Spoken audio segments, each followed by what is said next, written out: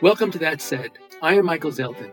On today's show, we'll be speaking with Fergus Bordewich about his new book, Klan War, Ulysses S. Grant and the Battle to Save Reconstruction, which tells the story of how President Grant, his Attorney General, Amos Ackerman, and Major Lewis Merrill led the successful multi-year assault on the Ku Klux Klan. Fergus is one of America's leading independent historians. He is the author of 8 previous award-winning nonfiction books, including The First Congress, How James Madison, George Washington, and a Group of Extraordinary Men Invented the Government, which won the D.B. Hardeman Prize in American History. Fergus Bordewich, welcome to That Said. Thank you, Michael. I'm very happy to talk to you. So I love to start these interviews by asking our authors to tell us a little bit about themselves. Sure. I'm an historian and a writer and a journalist. I have published all told about a dozen books, nearly all of them in American history between the founding period and the now Reconstruction. Previously, I was a journalist for many years. I worked in different parts of the world, writing mostly about political, economic, social issues. I came back to the United States in the 1990s and felt that I no longer really quite understood the United States, and I began turning to history, and these books that I've been writing are the fruit of a long, ongoing, and thus far fairly unstoppable effort to understand the country, or at least what's made us. Well, and when you read these books, you get a very clear picture of what is making us. So it's a great series of explanations, which I think readers will benefit from if they read not only this book, but the predicates to it. This book, you write, is the story of how the federal government, under President Ulysses S. Grant and Attorney General Amos Ackerman, fought and defeated the Ku Klux Klan, which, by all historical accounts, in your estimation, was the first organized terrorist movement in American history. So why did you pick this topic? Well, a couple of reasons. One, I'd been thinking about it for a long time. To a degree, it evolved out of my last book, Congress at War, which is about how the U.S. Congress fought the Civil War. And there's some overlap in the individuals I write about here.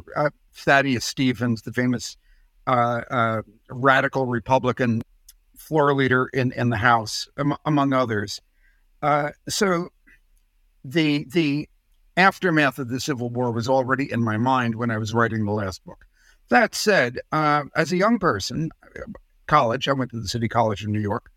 I did voter registration in the South in the 1960s.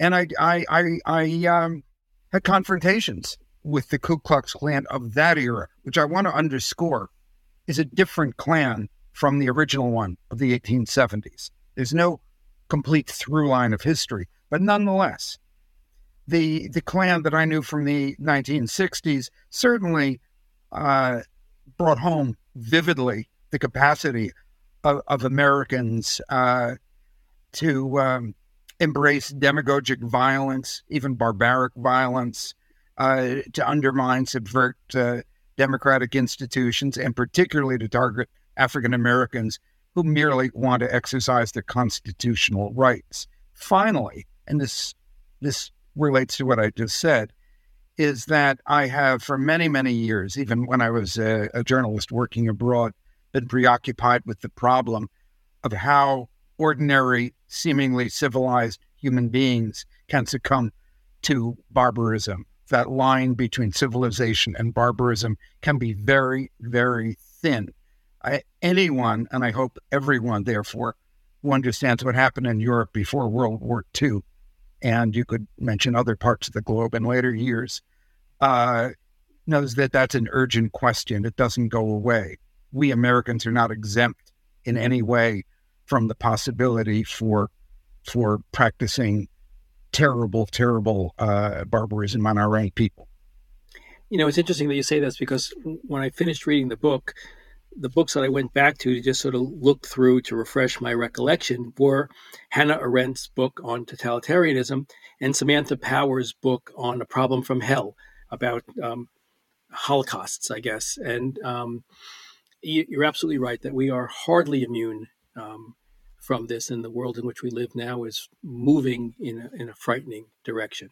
So this book is broken into 4 parts, and I'd like to sort of go through the parts as best we can, knowing that we won't get through everything, and it'll be an invitation for our listeners to go purchase this book and fill in the stuff that we don't get to.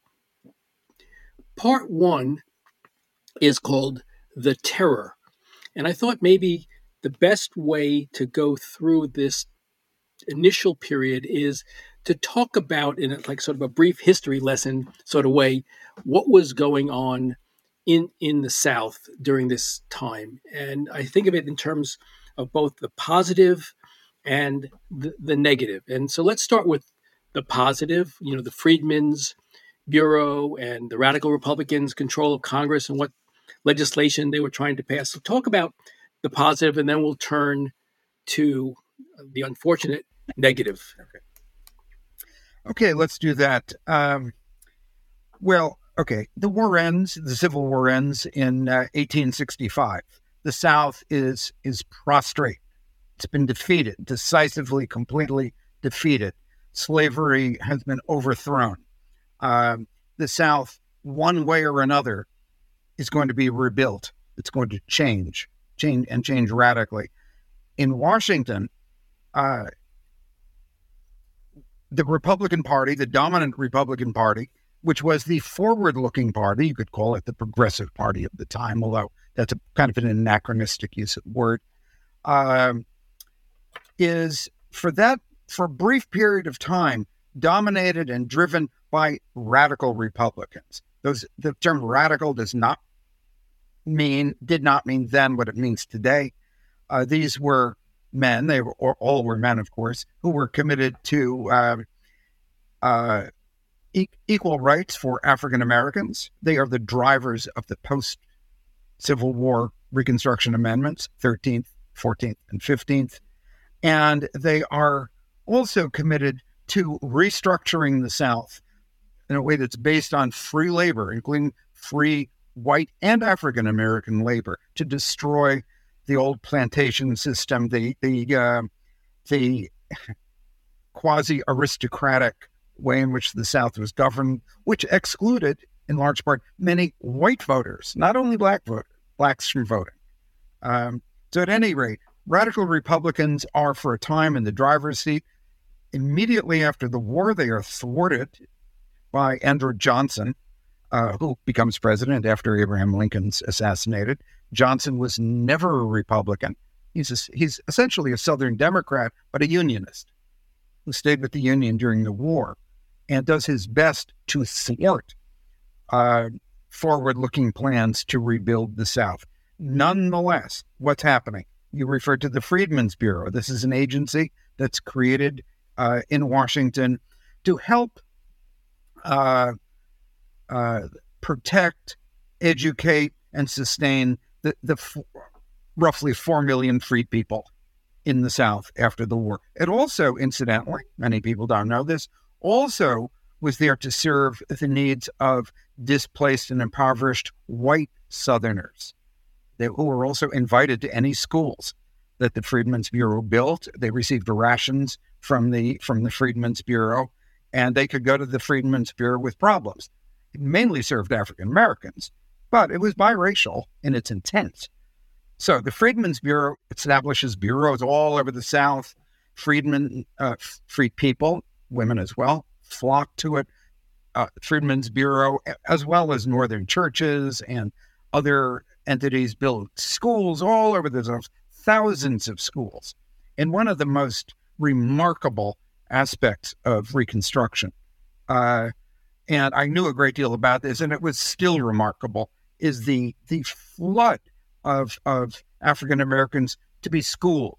People knew that literacy was the route to success in society and to being able to become masters of their own destiny and so forth. So you have not just children, but you have mature people, older people, former slaves en masse seeking to be educated. This is a great transformational process. What else is happening? For the first time in American history, African Americans, this includes obviously freed people, but also those who were free before the war, as well as African Americans from elsewhere who come south to help try to rebuild the South along the lines of Reconstruction, are elected to office. African Americans enter office. Thousands are elected. Now, your listeners, of course, will know that the 15th Amendment federally gave everyone the right to vote, former slaves the right to vote. However, the states in the South now governed increasingly by either for a time by the military or later by Reconstruction Republican governments, give the franchise, the right to vote, to African Americans before the 15th Amendment. So Black Americans are voting in southern states from about 1868 on, in very large numbers, huge numbers. The enthusiasm of freed people for democracy, for learning how to be citizens, is quite remarkable. Their embrace of the system. There never was any great slave rebellion, which the defenders of slavery were constantly ranting and raving about. Never happened. Never happened. Instead, people embraced the American system.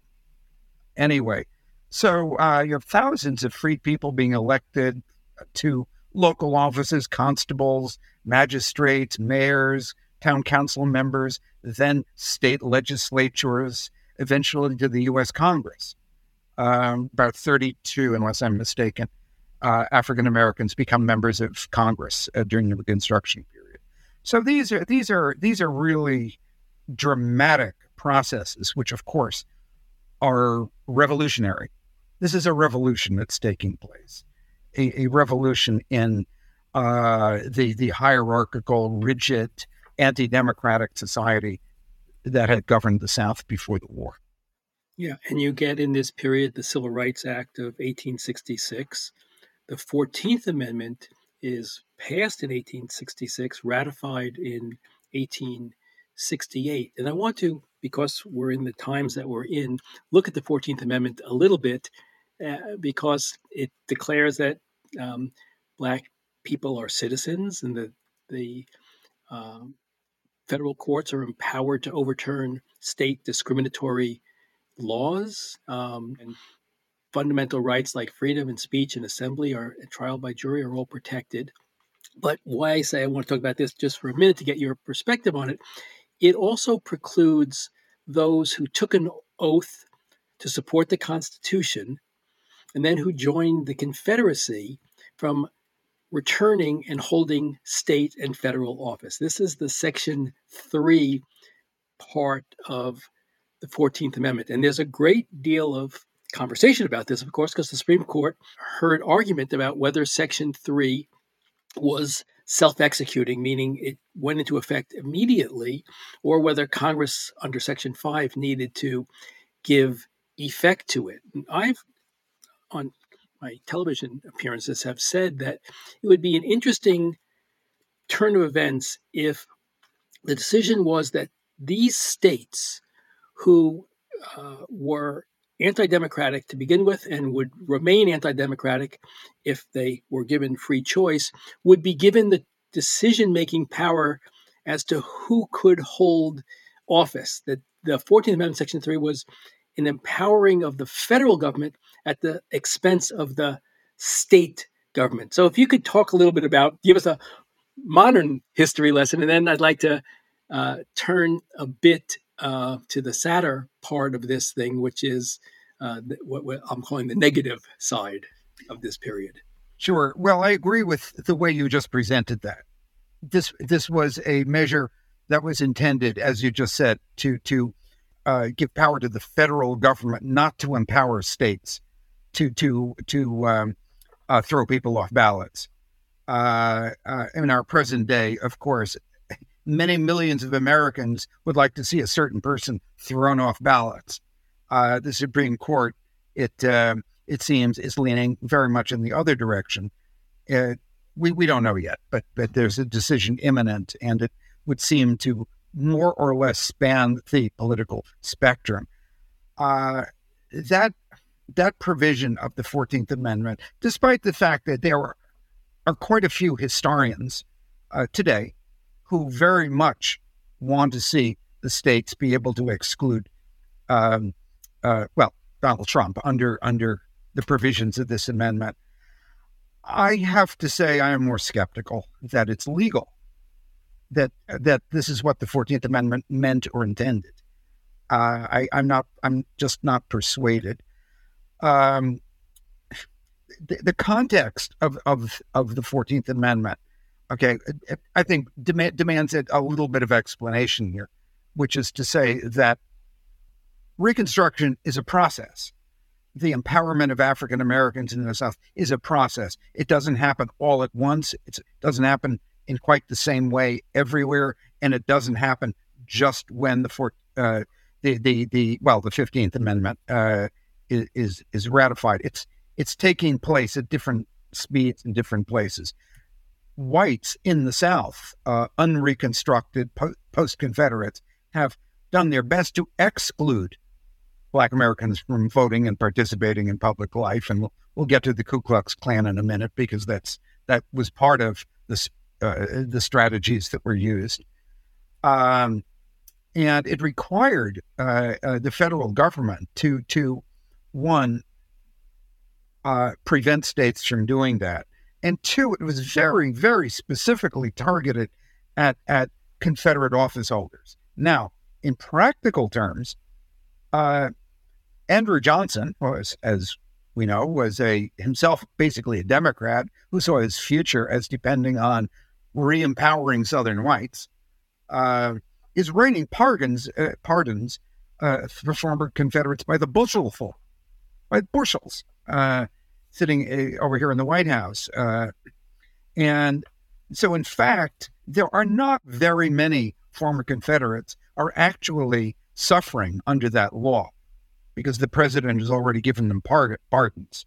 And there's a continuous debate in Congress over this, but it becomes pretty academic, frankly. And I think in our present day, I mean, there's certainly room for debate over the word insurrection. The Civil War was a mass insurrection involving a war that went on for 4 years and took 750,000 lives, whose intent was laid out clearly in secession ordinances and in the marching of armies. Okay, it was not a singular event, which, as appalling as January 6th, I'm talking about here, as appalling as it was and as offensive to democracy as it was, remains a singular event that is, I think, somewhat ambiguous by that definition. So that's where I come down on it. I don't think it's simple to unravel. Yeah. No, it's not simple at all.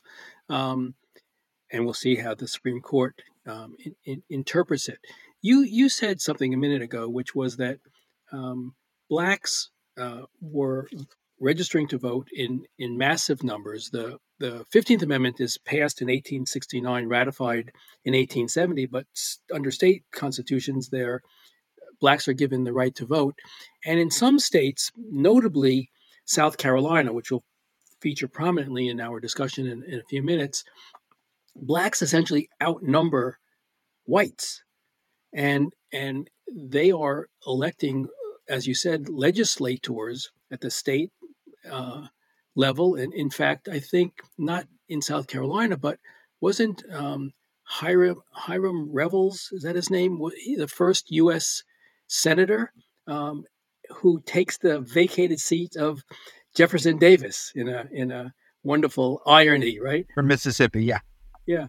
So the first black senator takes the head of the Confederacy's seat in Mississippi. But anyway, so blacks are electing either radical white Republicans or radical black Republicans or black legislators. And the South is going crazy. The prospect, it seems to me, to them, that through emancipation, especially poor whites, the dirt farmers, are going to somehow fall in line behind the blacks on the social hierarchy schedule, that which Isabel Wilkerson wrote so poignantly about in her book Caste. They can't tolerate it, and along comes Nathan Bedford Forrest. Who was he and what did he represent? Nathan Bedford Forrest. Some people, I think some listeners, maybe many, will recognize the name because he was within the Confederacy, a much honored and admired, charismatic cavalry general who was effective, often operating behind Union lines during the Civil War. Before the war, he was an extremely wealthy slave trader. He made a fortune buying and selling human beings based in Memphis, Tennessee. Very wealthy man. He then joined the Confederate Army, as I said, became a general eventually. In that capacity, he was a war criminal. He presided over the worst war crime ever committed on U.S. soil outside the Indian Wars, and that is the slaughter of disarmed black federal troops at a place called Fort Pillow, Tennessee, near Memphis in 1864. Black troops were shot down after surrendering. They were murdered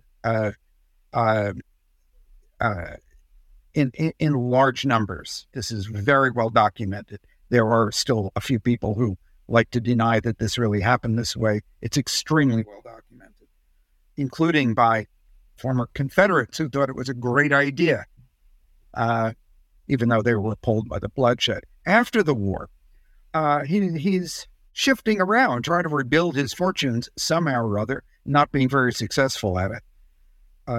The Ku Klux Klan, I have to say a word about how it came into being. It was founded in 1866 by a group of college-educated Confederate veterans. And I want to say here, by the way, the Klan is mostly led and largely populated by local elites. It's not a bunch of just losers and louts by any means. It's not just poor, ignorant dirt farmer types. It's often doctors, lawyers, office holders, members of law enforcement, even now and again ministers and journalists. People of that ilk are the leaders of the Ku Klux Klan. Anyway, so this first group initially sets out to create a kind of young men's fraternity to entertain themselves in the ruined landscape of post-war Tennessee, Pulaski, Tennessee. And among their various antics, which are mostly pretty harmless at the founding, is dressing up in bizarre costumes and scaring local newly freed African Americans who are beginning to assert themselves in public life. That aspect of the Klan metastasizes very rapidly in Tennessee initially. And about 6 months later, there's a meeting in Nashville, and a group of pretty high-ranking former Confederate officers sets out to turn this local phenomenon into an organization, and an organization that will be based on terrorism. Its two goals will be these. One is to scare Black Americans as much as possible out of public life and back toward servility. And second, to destroy the embryonic two-party system in the South. There had been no Republican Party in the South before the war. It's new. It's being created. It's a biracial party. Very important to understand. Initially, it's biracial. Poorer whites and some elite whites are joining the Republican Party because they're glad to be done with slavery, and they believe in a kind of free labor society and so on. So the Klan wants to scare blacks out of public life and destroy the Republican Party. Nathan Bedford Forrest is recruited, this former slave trader, war criminal, disgruntled plantation owner, is recruited to become the first Grand Wizard of the Ku Klux Klan. In that capacity, what does he bring? He brings charisma, his wartime charisma, and very wide connections among former Confederate officers and enlisted men, especially in that part of the South. And in short, he becomes the primary organizer of the Klan. This was done sub rosa. It's very hard to get full detail on this, but at any rate, he travels around the South in the guise of somebody representing an insurance company. It's a cover job, and setting up individual clans, dens. The words are simultaneous. Clan, small k, and dens in different places around the South. Wherever a den appears, violence soon follows.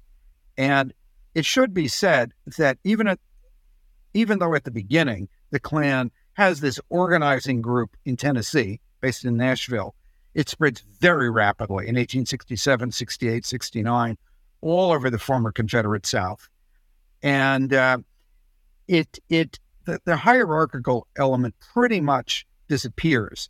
It's not as if Forrest and these people in Tennessee are kind of telling everybody in North Carolina and Arkansas and Georgia what to do.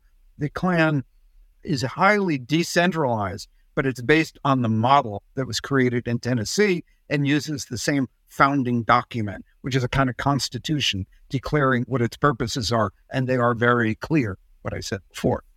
Yeah, and it's as one Klansman testified, as you represented in the book, he was there to prevent, his words, he was there to prevent colored men from elevating themselves equal with whites and to overthrow the Republican Party in the South.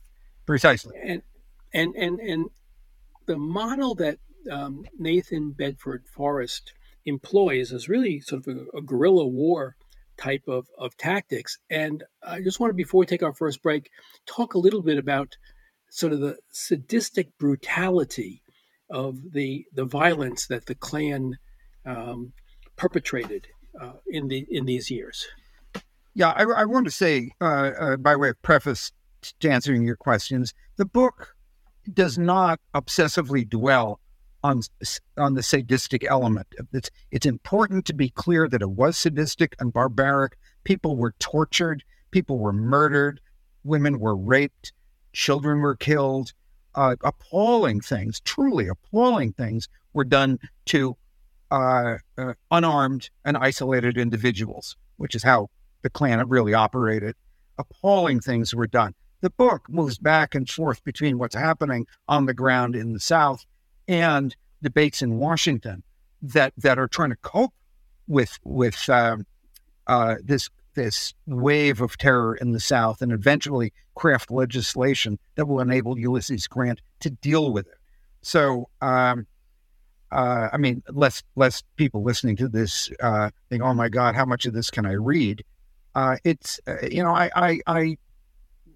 tried to show you enough that you are going to understand, and you're going to be appalled at what was done, and for several years, no consequences, because the Klan had either co-opted or terrified local law enforcement in the South. And that's what I wanted to get at, Fergus. That and you're exactly right. This was not like Caste, which every chapter was another horror. Here you said, here's the context in which we're operating. But I just wanted people to understand that the Klan during this time were a brutally sadistic white nationalist terror organization whose criminality is sort of beyond understanding, except as it was founded in their racist ideology. Yeah, I mean, at least a bare minimum of about 2,000 people were murdered by the Klan. The number is undoubtedly considerably larger because many people were killed at isolated places. Their deaths went unrecorded or ignored. You read reports, and there will be some vague or Negro killed 6 miles from such and such a town, and so on, also without a name, without a sequence of events. But 2,000, more than 2,000, have been fully documented. So multiply that number by those who were beaten, shot, tortured in different ways, very, very cruel way. Men were castrated. Children were raped sometimes. It's just walling. And the even larger numbers who were terrified for fear of their lives, being threatened with these kinds of crimes if they didn't shut up, not vote, stay home, and obey whoever the white man was that they were contracted to work for at this point. Terror has different dimensions. They're virtually everywhere the Klan operated, these terrible cruelties were perpetrated. But each crime, each rape, of course, ramified through an entire, typically isolated, rural Black community. Most people are living in the countryside at this time in the South. It's not urbanized very much. And the Klan will typically, in a group of 10, 20, 30, sometimes 100 men, ride into a mostly Black hamlet and start dragging people out of their homes into the road, shooting them, raping women in the road. Terrible degradation was perpetrated against women, particularly. It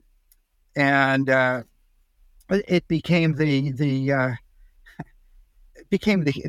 tragic human landscape of entire swaths of the South. So we're going to take our first break, and then we'll be right back.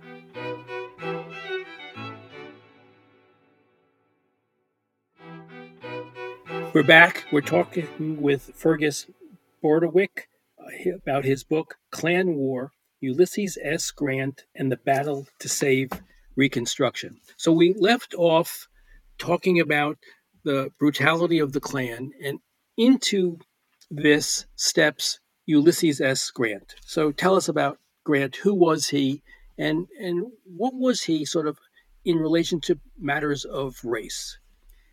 We all know Grant, of course, was the commander of Union armies who brought the Civil War to a successful close in 1864 and 65. Typically surrendered Appomattox and so on. But who was Grant beyond that? Grant's family originally came from Connecticut, but he was raised in Ohio. He was born in Ohio, on the Ohio River. That's of course the dividing line west of the Appalachians between the world of slavery and freedom. His father was an abolitionist. Grant was not a political abolitionist at all. He seems, before the Civil War, to have been pretty much apolitical. We're not interested in politics anyway.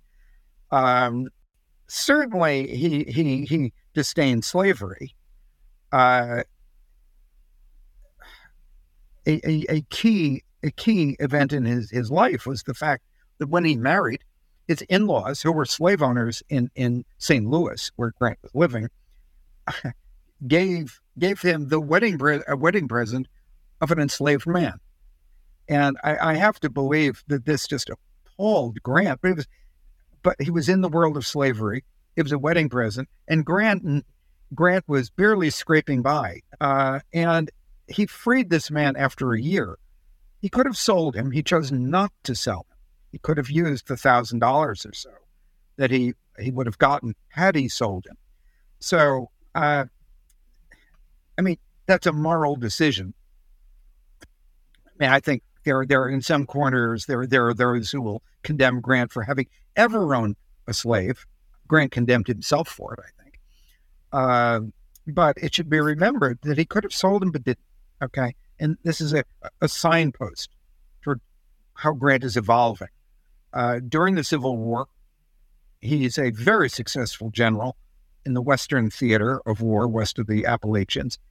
And he welcomes fugitive slaves into his camps. He provides for them, sees when possible that their children get some education. This is not typical. Many federal officers would return fugitive slaves to their masters in the early years of the war, before the Emancipation Proclamation. not all Northerners were abolitionists. Many of them had no interest in the fate of African Americans whatsoever, sad to say.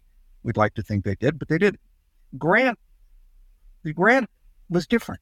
He did care. He was a very sensitive man, very unusual for a high-ranking military officer, West Pointer, of course.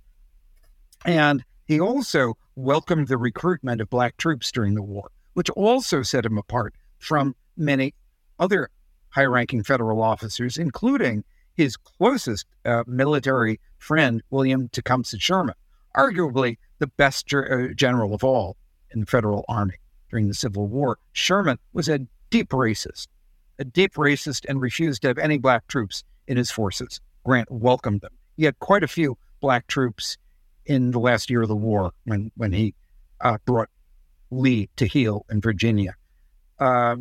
So he understood that enslaved people were fully human, like himself. And he was in advance of his, I think, of many, maybe most men in his era. In that understanding, which is self-evident today, it was not self-evident in the 1860s. And after the war, he remains commander of the army under Andrew Johnson. He's very much at odds with Johnson over various policies. He increasingly sees Johnson losing the peace that Grant and his armies had won by force of arms in the war. And Grant certainly sees the end of slavery and increasingly the citizenship and empowerment of Black Americans as one of the great, maybe arguably among the greatest achievements of the federal victory. And this will inform his presidency, he is determined to prevent the North's victory being squandered by Northern politicians and who are too eager to reconcile with the post-Confederate South. Grant's elected president, 1868. He's already has supported the 13th Amendment, the 14th Amendment, and he will vigorously support the 15th Amendment, guaranteeing African Americans the right to vote throughout the country, including the North. They were not embarrassed to vote in many northern states, by the way. People don't realize that. It was a mixture. Only in New England were Blacks really free to vote in the normal way. It was random or non-existent elsewhere. So sorry. The 15th was more radical than we think, actually. The Freedmen's Bureau that we talked about is sort of a quasi-military organization, and Grant is responsible for that. And in his tours of the South on behalf of President Johnson, he reports back that he thinks that they've turned the corner the South has, and that men of good faith will allow this freedom to take hold. And of course, it doesn't. And he runs for president, in some sense, in response to Andrew Johnson's indifference to the brutality. As you say, the South is winning a war they lost militarily through acts of terror and state constitutional changes. So he gets elected in 1868. I guess he's sworn in March of 69. And you're right that his election came at a time of rising hope for supporters of the new order brought on by the Northern Civil War victory in every Southern state. It was his hope that they could have a peaceful coexistence. But he soon realizes that's not to be the case. And you're right that on March 30, 1870, Grant signs a document that changed America. And tell us about this. Texas becomes the state. The 15th Amendment becomes ratified, and Grant is now going to enforce it. I want to give Grant a slightly more credit than you gave him in your intro to this question. Please, you know him better than I. We have coffee all the time, but he made only one tour of the South in which he was kind of hornswoggled by elite Southerners. It was right after the end of the war. Andrew Johnson does send him to the South on allegedly a tour of inspection.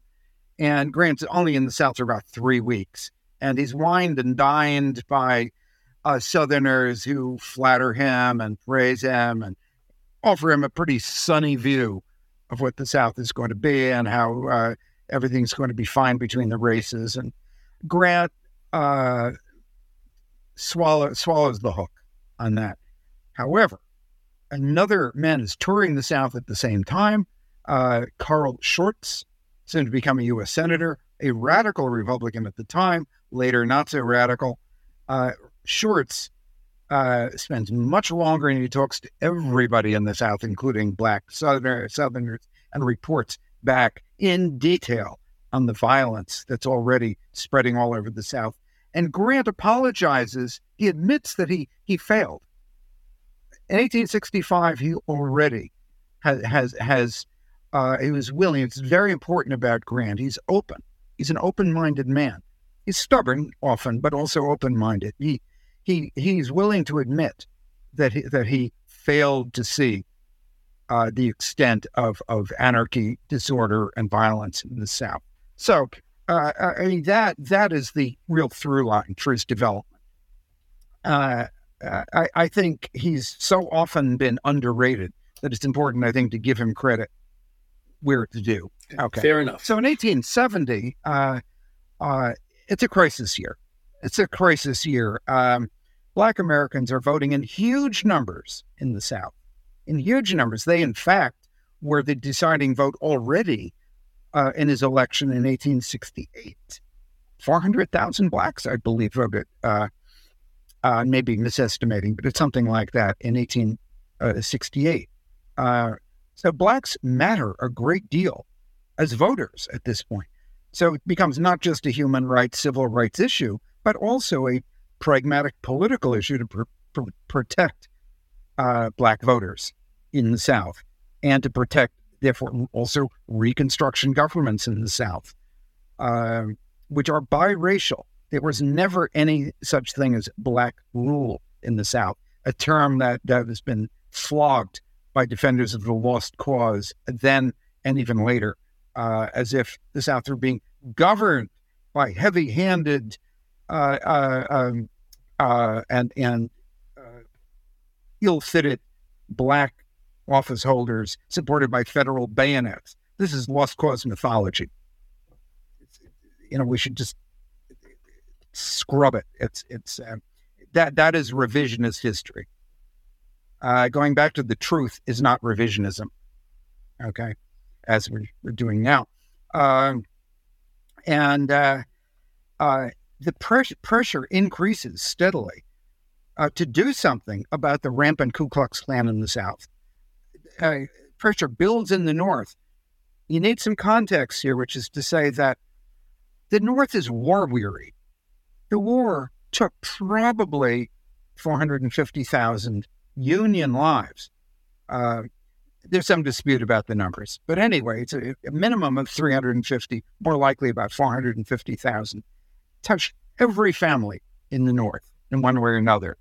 Northerners are beginning to become tired of the South's problems. They weren't really prepared for the commitment that Reconstruction required. And there's a lot of ambivalence in the North, even about African Americans participating on an equal plane with white Americans. There's enormous optimism among Black Americans and among abolitionists and so on, and radical Republicans. They're significant, but there are plenty of Northerners who don't really like that very much. So the political ground is gradually shifting during this period. The numbers of radicals being elected to office in the North is declining. But nonetheless, there's pressure building on Grant. And Grant understands it and accepts it to do something about the violence in the South, to bring the Klan to its knees. And the result, and bear in mind, too, this isn't Grant acting unilaterally. This requires Congress. And I think Congress too often gets written out of American political history because we tend to think today, in our own time, as the presidency as the main engine of power in Washington. In the 19th century, it was primarily Congress. And Grant saw his role as president very much in keeping with his era as carrying out the will of Congress, not telling Congress what his agenda was and expecting them to enact it. It's different from today. Congress passes 3 enforcement acts, Force Acts, Enforcement Acts. The third is the Ku Klux Klan Act. That's the name that everybody calls it by. It's an enforcement act. These 3, each one stronger than the one before, gives the president extraordinary powers to crack down on the Klan. The definitions are extremely precise of what the activity is that's being made illegal, being made federal crimes. Up to this point, murder, for example, and terrorism are not federal crimes. They're not federal crimes. This is a watershed in American history. Only the states have been deemed responsible for prosecuting murder, for example. And as we said earlier in this conversation, state law enforcement is totally unreliable, not to mention the fact that even where there may be a local prosecutor willing to prosecute the Klan, he can't get a jury. He can't get a jury that's willing to prosecute the Klan, to convict the Klan. So, for the first time in American history, the federal government is taking responsibility for crimes like this. Crimes committed in the course of Klan raids, even going masked on a public highway, entering a house, invading a house in disguise, and so on, which are typical of the Klan's behavior, and a number of other provisions. And these 3 acts give Grant, including the suspension of habeas corpus. In other words, the ability to prosecute individuals or members of the Klan, to suspend local law enforcement. And that happens in 9 counties. It's not general across the South, though it could have been. Grant will pick out 9 counties in South Carolina to concentrate on, to set an example for the rest of the South. And this is kind of where we are as 1871 goes. Right. So the KKK Act, which interestingly, in its final form, and for the first time, as you said, empowers federal courts to protect individual citizens in the exercise of their constitutional rights, the 14th Amendment. It allows for the punishment of conspiracies to deprive citizens of those rights, something that hadn't been thought of previously. Now, of course, in modern criminal law, it's bread and butter stuff for prosecutors. And it also provided for punishment for those who knew of imminent outrages but didn't report them. You can't sit back silently and sort of have no responsibility. And it empowers the president to use the army to suppress groups seeking to deny citizens equal protection, which means military tribunals, which is where you get for the first time justice, because you'll now have juries, if you will, that will actually listen to evidence and render verdicts based on that evidence. Yes? Yeah, though it should be said that by far most Klan prosecutions take place in civil courts. Those prosecutions are generally carried out by federal prosecutors, and this is an important aspect of Grant's, as I call it, war against the Klan. He has an extremely effective Attorney General, Amos Ackerman. We referred to him earlier. Amos Ackerman, a Southern Republican from Georgia, who sends federal prosecutors into Southern states specifically to prosecute the Klan. And in most cases, it's those federal prosecutors, not military officers, who are actually carrying out the prosecutions. And it's important to make this distinction because there's another part of the lost cause myth. It is that the South was under military rule, and this is wildly exaggerated. By the way, you might say parenthetically, how many federal troops were there in the South? Let's say in 1868, 1870. In 1868, 12,000. 12,000 spread over 11 states, and a third of them are on the Texas frontier facing Indians. So there is no military occupation of the South. And military men will help round up Klansmen, very, very importantly. So they will arrest, they have the power to arrest them, but they will hand them over usually to Republican federal prosecutors. And as long as the Army is in the South, where it is in the South, and able to guarantee due process within the courts, it works. The system works quite well. Juries feel protected. Prosecutors are able to prosecute. Witnesses are willing to testify. And this, of course, is regarded by reactionary Southern whites, post-Confederates, as all a series of outrages. I mean, the Klan believes in what it's doing. And the white power structures, or its heirs in the South, are proud of being white supremacists. I'm not projecting that term back into the 1870s. This is what they said they were. So anything that undermines white supremacy and makes whites responsible for crimes committed against blacks is regarded in kind of post-Confederate lingo, lost cause lingo, as an outrage. So the Army, as I said, the key point here is assisting prosecutors, not riding roughshod over local institutions, but facilitating, enabling local institutions to work the way they're supposed to. Okay, so I want to take a break for our second time, and then we'll come back and we'll talk about part 3 and part 4. Part 3 is war, and part 4 deals more with the amnesty that truly undoes a lot of what Grant endeavored to do. So we'll take a break.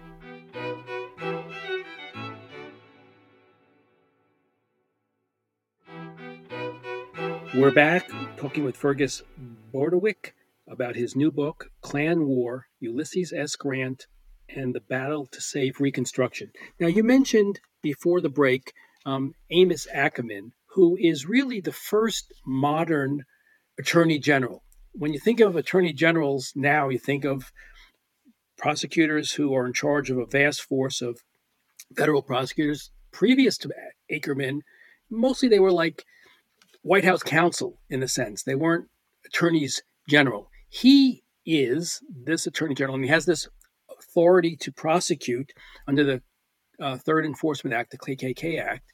And he has with him to provide intelligence, Major Lewis Merrill. So tell us about how Merrill and Ackerman go about what is the subtext of the book, which is the battle to save Reconstruction with the war on the Ku Klux Klan. Well, as I said a few minutes ago, when Grant moves against the Klan with congressional backing, this is all by law. He's not acting like a czar, as again lost cause defenders claimed, but he has full legislative backing for this, and he targets upcountry South Carolina as the test case. If you can break the Klan in one of its most intense nurseries, it will demonstrate that the federal government is prepared to break the Klan everywhere. And I should say that there are actions being taken in other states as well. It's not only South Carolina, but South Carolina is the model case. Grant sends many more troops. It was about 1,000 altogether. This is not a giant number, but he sends about 1,000 ultimately into South Carolina. They are most of them under the command of Major Lewis Merrill, who is a very interesting guy. He looms very large in my book.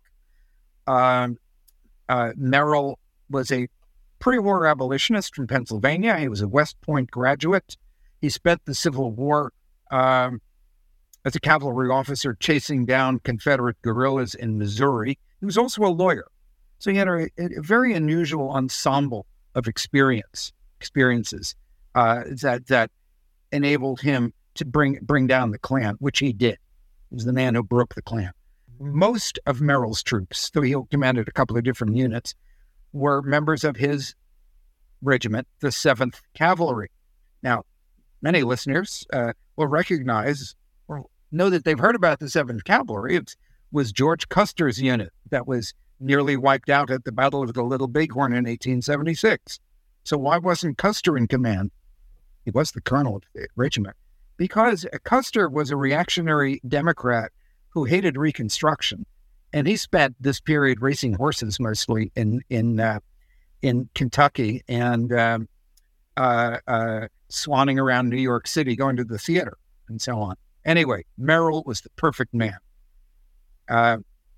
And he was backed by Amos Ackerman, the Attorney General, who was present through much of this period in South Carolina. He gets on the train, he goes to South Carolina to oversee the legal prosecution. So what Merrill does, in short, I wrote a great deal about this in the book, much more than I have time to say too much about here. Merrill penetrates the Klan with spies, both white and black. Like any good prosecutor, he begins breaking the Klan from the bottom up, which is to say, he finds vulnerable men who were even defectors from the Klan, and he uses them as informants. And very quickly from them learns who is running the Klan, who its members are. By the way, 60 to 70% of the white males in that part of South Carolina are members of the Klan, and many of the rest are sympathetic with it. So this is the core of white society there. So he begins to break people higher and higher and higher up in the Klan.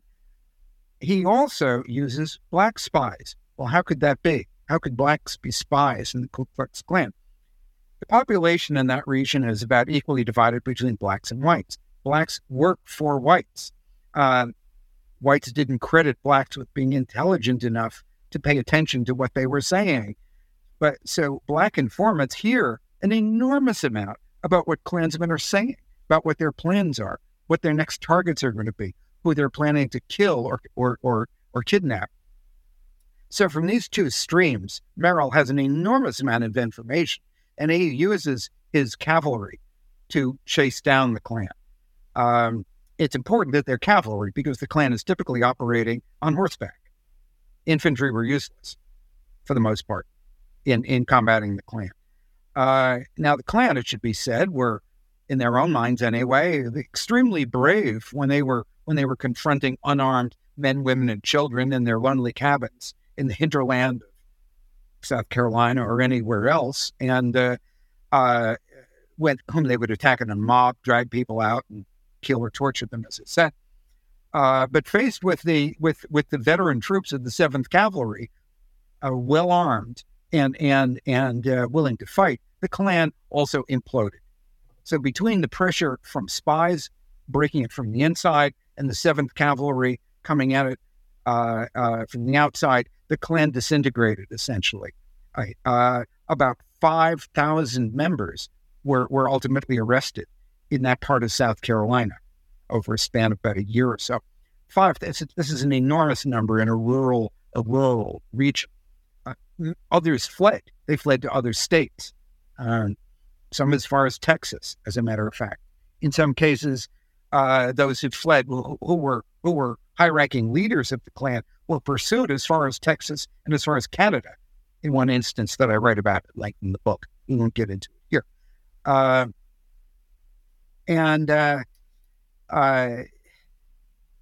Very few Klansmen are actually killed, which I use the word war. It was a war, but the army was extremely judicious in using at every step constitutional means to bring the Klan to heel. And in fact, this is where we come to if an issue, which I think you've alluded to already, there are thousands to be prosecuted. There are never enough prosecutors. The funding is never provided for Congress for a sufficient number of prosecutors to actually try them all. And some are sent to federal prison. Some are sentenced up to 10 years in prison. None are executed, even though, given that many people have been murdered, victims have been murdered, execution would have been appropriate, but it was deemed politically impolitic. Others are given sentences of 1 year, 6 months, 2 years. The aim is to destroy the Klan as an organization in the belief that it will stabilize, politically stabilize the states of the South, and that African Americans will be able to participate in the way their Constitution now guarantees that they should be able to. And what happens next is another story.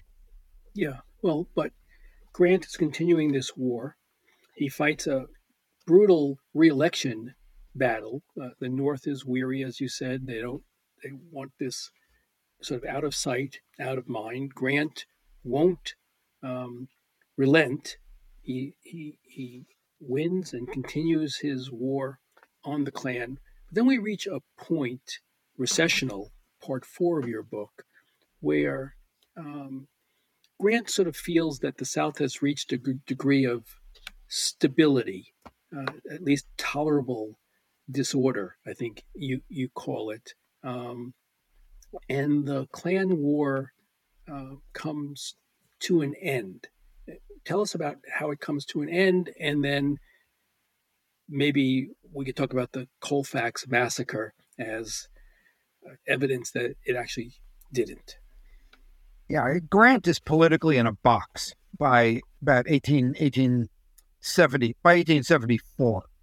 As I said earlier, radical Republicans, who are the political driving edge of the war against the Klan and on behalf of African American civil rights in the South, are losing elections. The great heroes of the radical wing of the party, Thaddeus Stevens, has died, 1868. Ben Wade, who should be a household name, but he isn't, in the Senate, has lost office. Benjamin Butler has lost office in Massachusetts. So that's happening. The pivotal year is really 1874. What happens in that year? The Republicans lose control of the House of Representatives.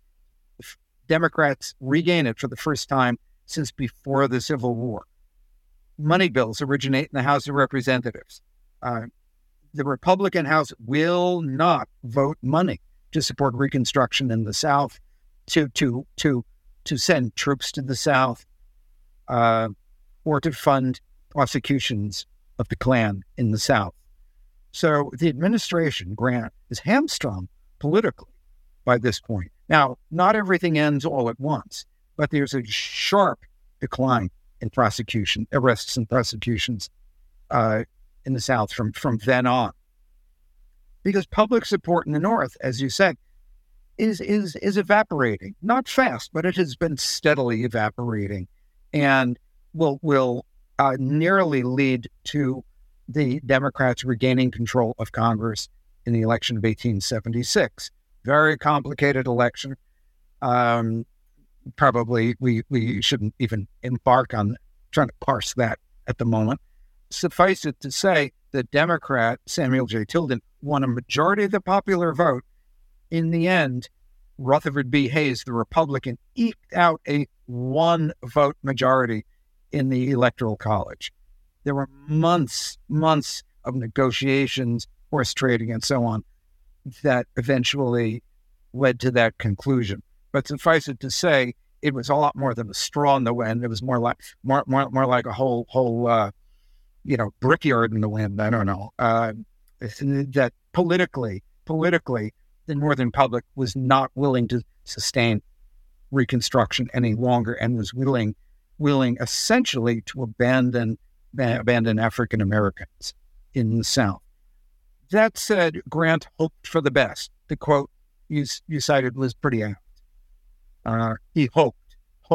Did he believe? I think not really, that the South had settled into an acceptable level of disorder. There wasn't a lot he could do at that point anymore. Another aspect here that I haven't touched on, but we should at least mention, is what's happening in the Supreme Court. In these years, mid-1870s particularly, there's a series of Supreme Court decisions that essentially gut the 14th Amendment. They don't destroy it, but there is a Republican majority in the Supreme Court, but these are business-minded judges. Their backgrounds are in business, and increasingly, the 14th Amendment is being interpreted as protecting the rights of corporations and determining that it is not the responsibility of the federal government to prosecute crimes like murder and terrorism in the South. This is a very complicated story. I unravel it in the book, I hope, in a lucid way. But so the Supreme Court is not backing Reconstruction either, and has, in effect, undercut many prosecutions that are already taking place in the South, which it's clear will be lost on appeal because of the Supreme Court. Yeah. And so essentially with the Compromise of 1877, which sort of ends Reconstruction, and then the granting of amnesty, the Southern Democrats essentially returned to power. Yeah, and state after state. I think it's important to say that there weren't a hell of a lot of former Confederates left demanding amnesty by 1875 or 76. They've nearly all been amnestied already by this point. But yes, they're returning in larger and larger numbers to public life. The vice president of the Confederacy, Alexander Stephens, is elected to Congress, and so are quite a few other former Confederate office holders. They're elected, and the northern and southern wings of the Democratic Party, as I did before, it's essentially the reactionary party of that time. That's an oversimplification, but in terms of human rights and civil rights, it is reactionary. The northern and southern wings reunite, having split over the Civil War, and movements in every southern state eventually recapture control of the states. Different states at different times. They refer to themselves as redeemers. It's not accidental that they're using an essentially religious term, which captures the spirit in which they set about driving Republicans out of politics, suppressing black voters, and restoring white supremacist rule. Their term. They're proud of it, as I said earlier. And really the last states are both South Carolina and Mississippi, which had the largest black populations. Neither state was under black rule, as I said earlier, but nonetheless, once back in power, white Democrats are able to essentially legislate black voters back to the margins, those who have not been terrorized into keeping their heads down and their mouths shut in any case. It must be said that there are blacks active in politics in many of the southern states, or some of them, until the end of the 19th century. There's a black North Carolinian in Congress year 1900. Okay, the numbers are minuscule. There are certain sections of the South which have such large black populations, like coastal South Carolina, where blacks continue to be elected for a couple of decades before whites can totally reassert control over every part of the region. So you see this through line from this period to where we are today in certain measure. And so I want to ask, as we wind up this interview of this most important book, what lessons should we take away from it? Well, several. We can't assume that our rights will survive on their own unless we protect them. Civil rights require people to stand up for them and to fight for them. That's one. Two, as I said early in the broadcast, that the line between civilization and barbarism, or let's call it stability and instability, is mighty thin. We, as a people, can't afford to be complacent about the stability of our system. Certainly since January 6th, we should see that.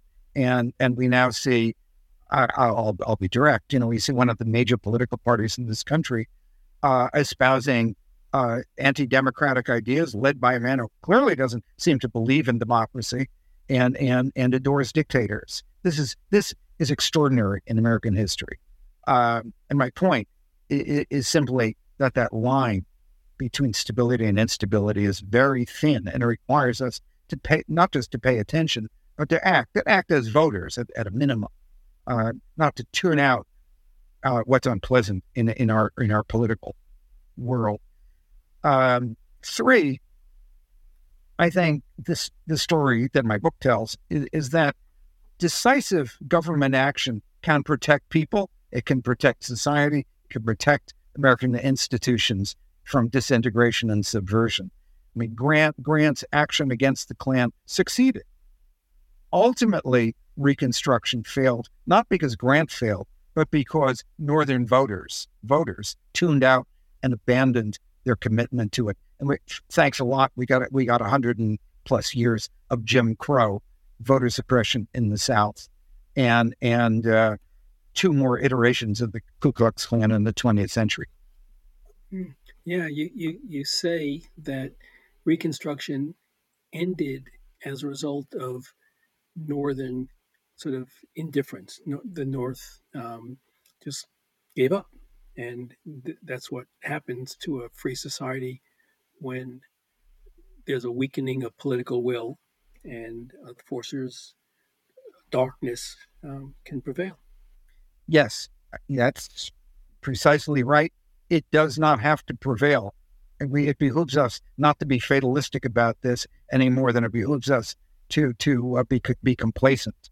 Requires attention, even to the boring side of politics, even to the boring side, legislation that people often don't really want to pay that much attention to.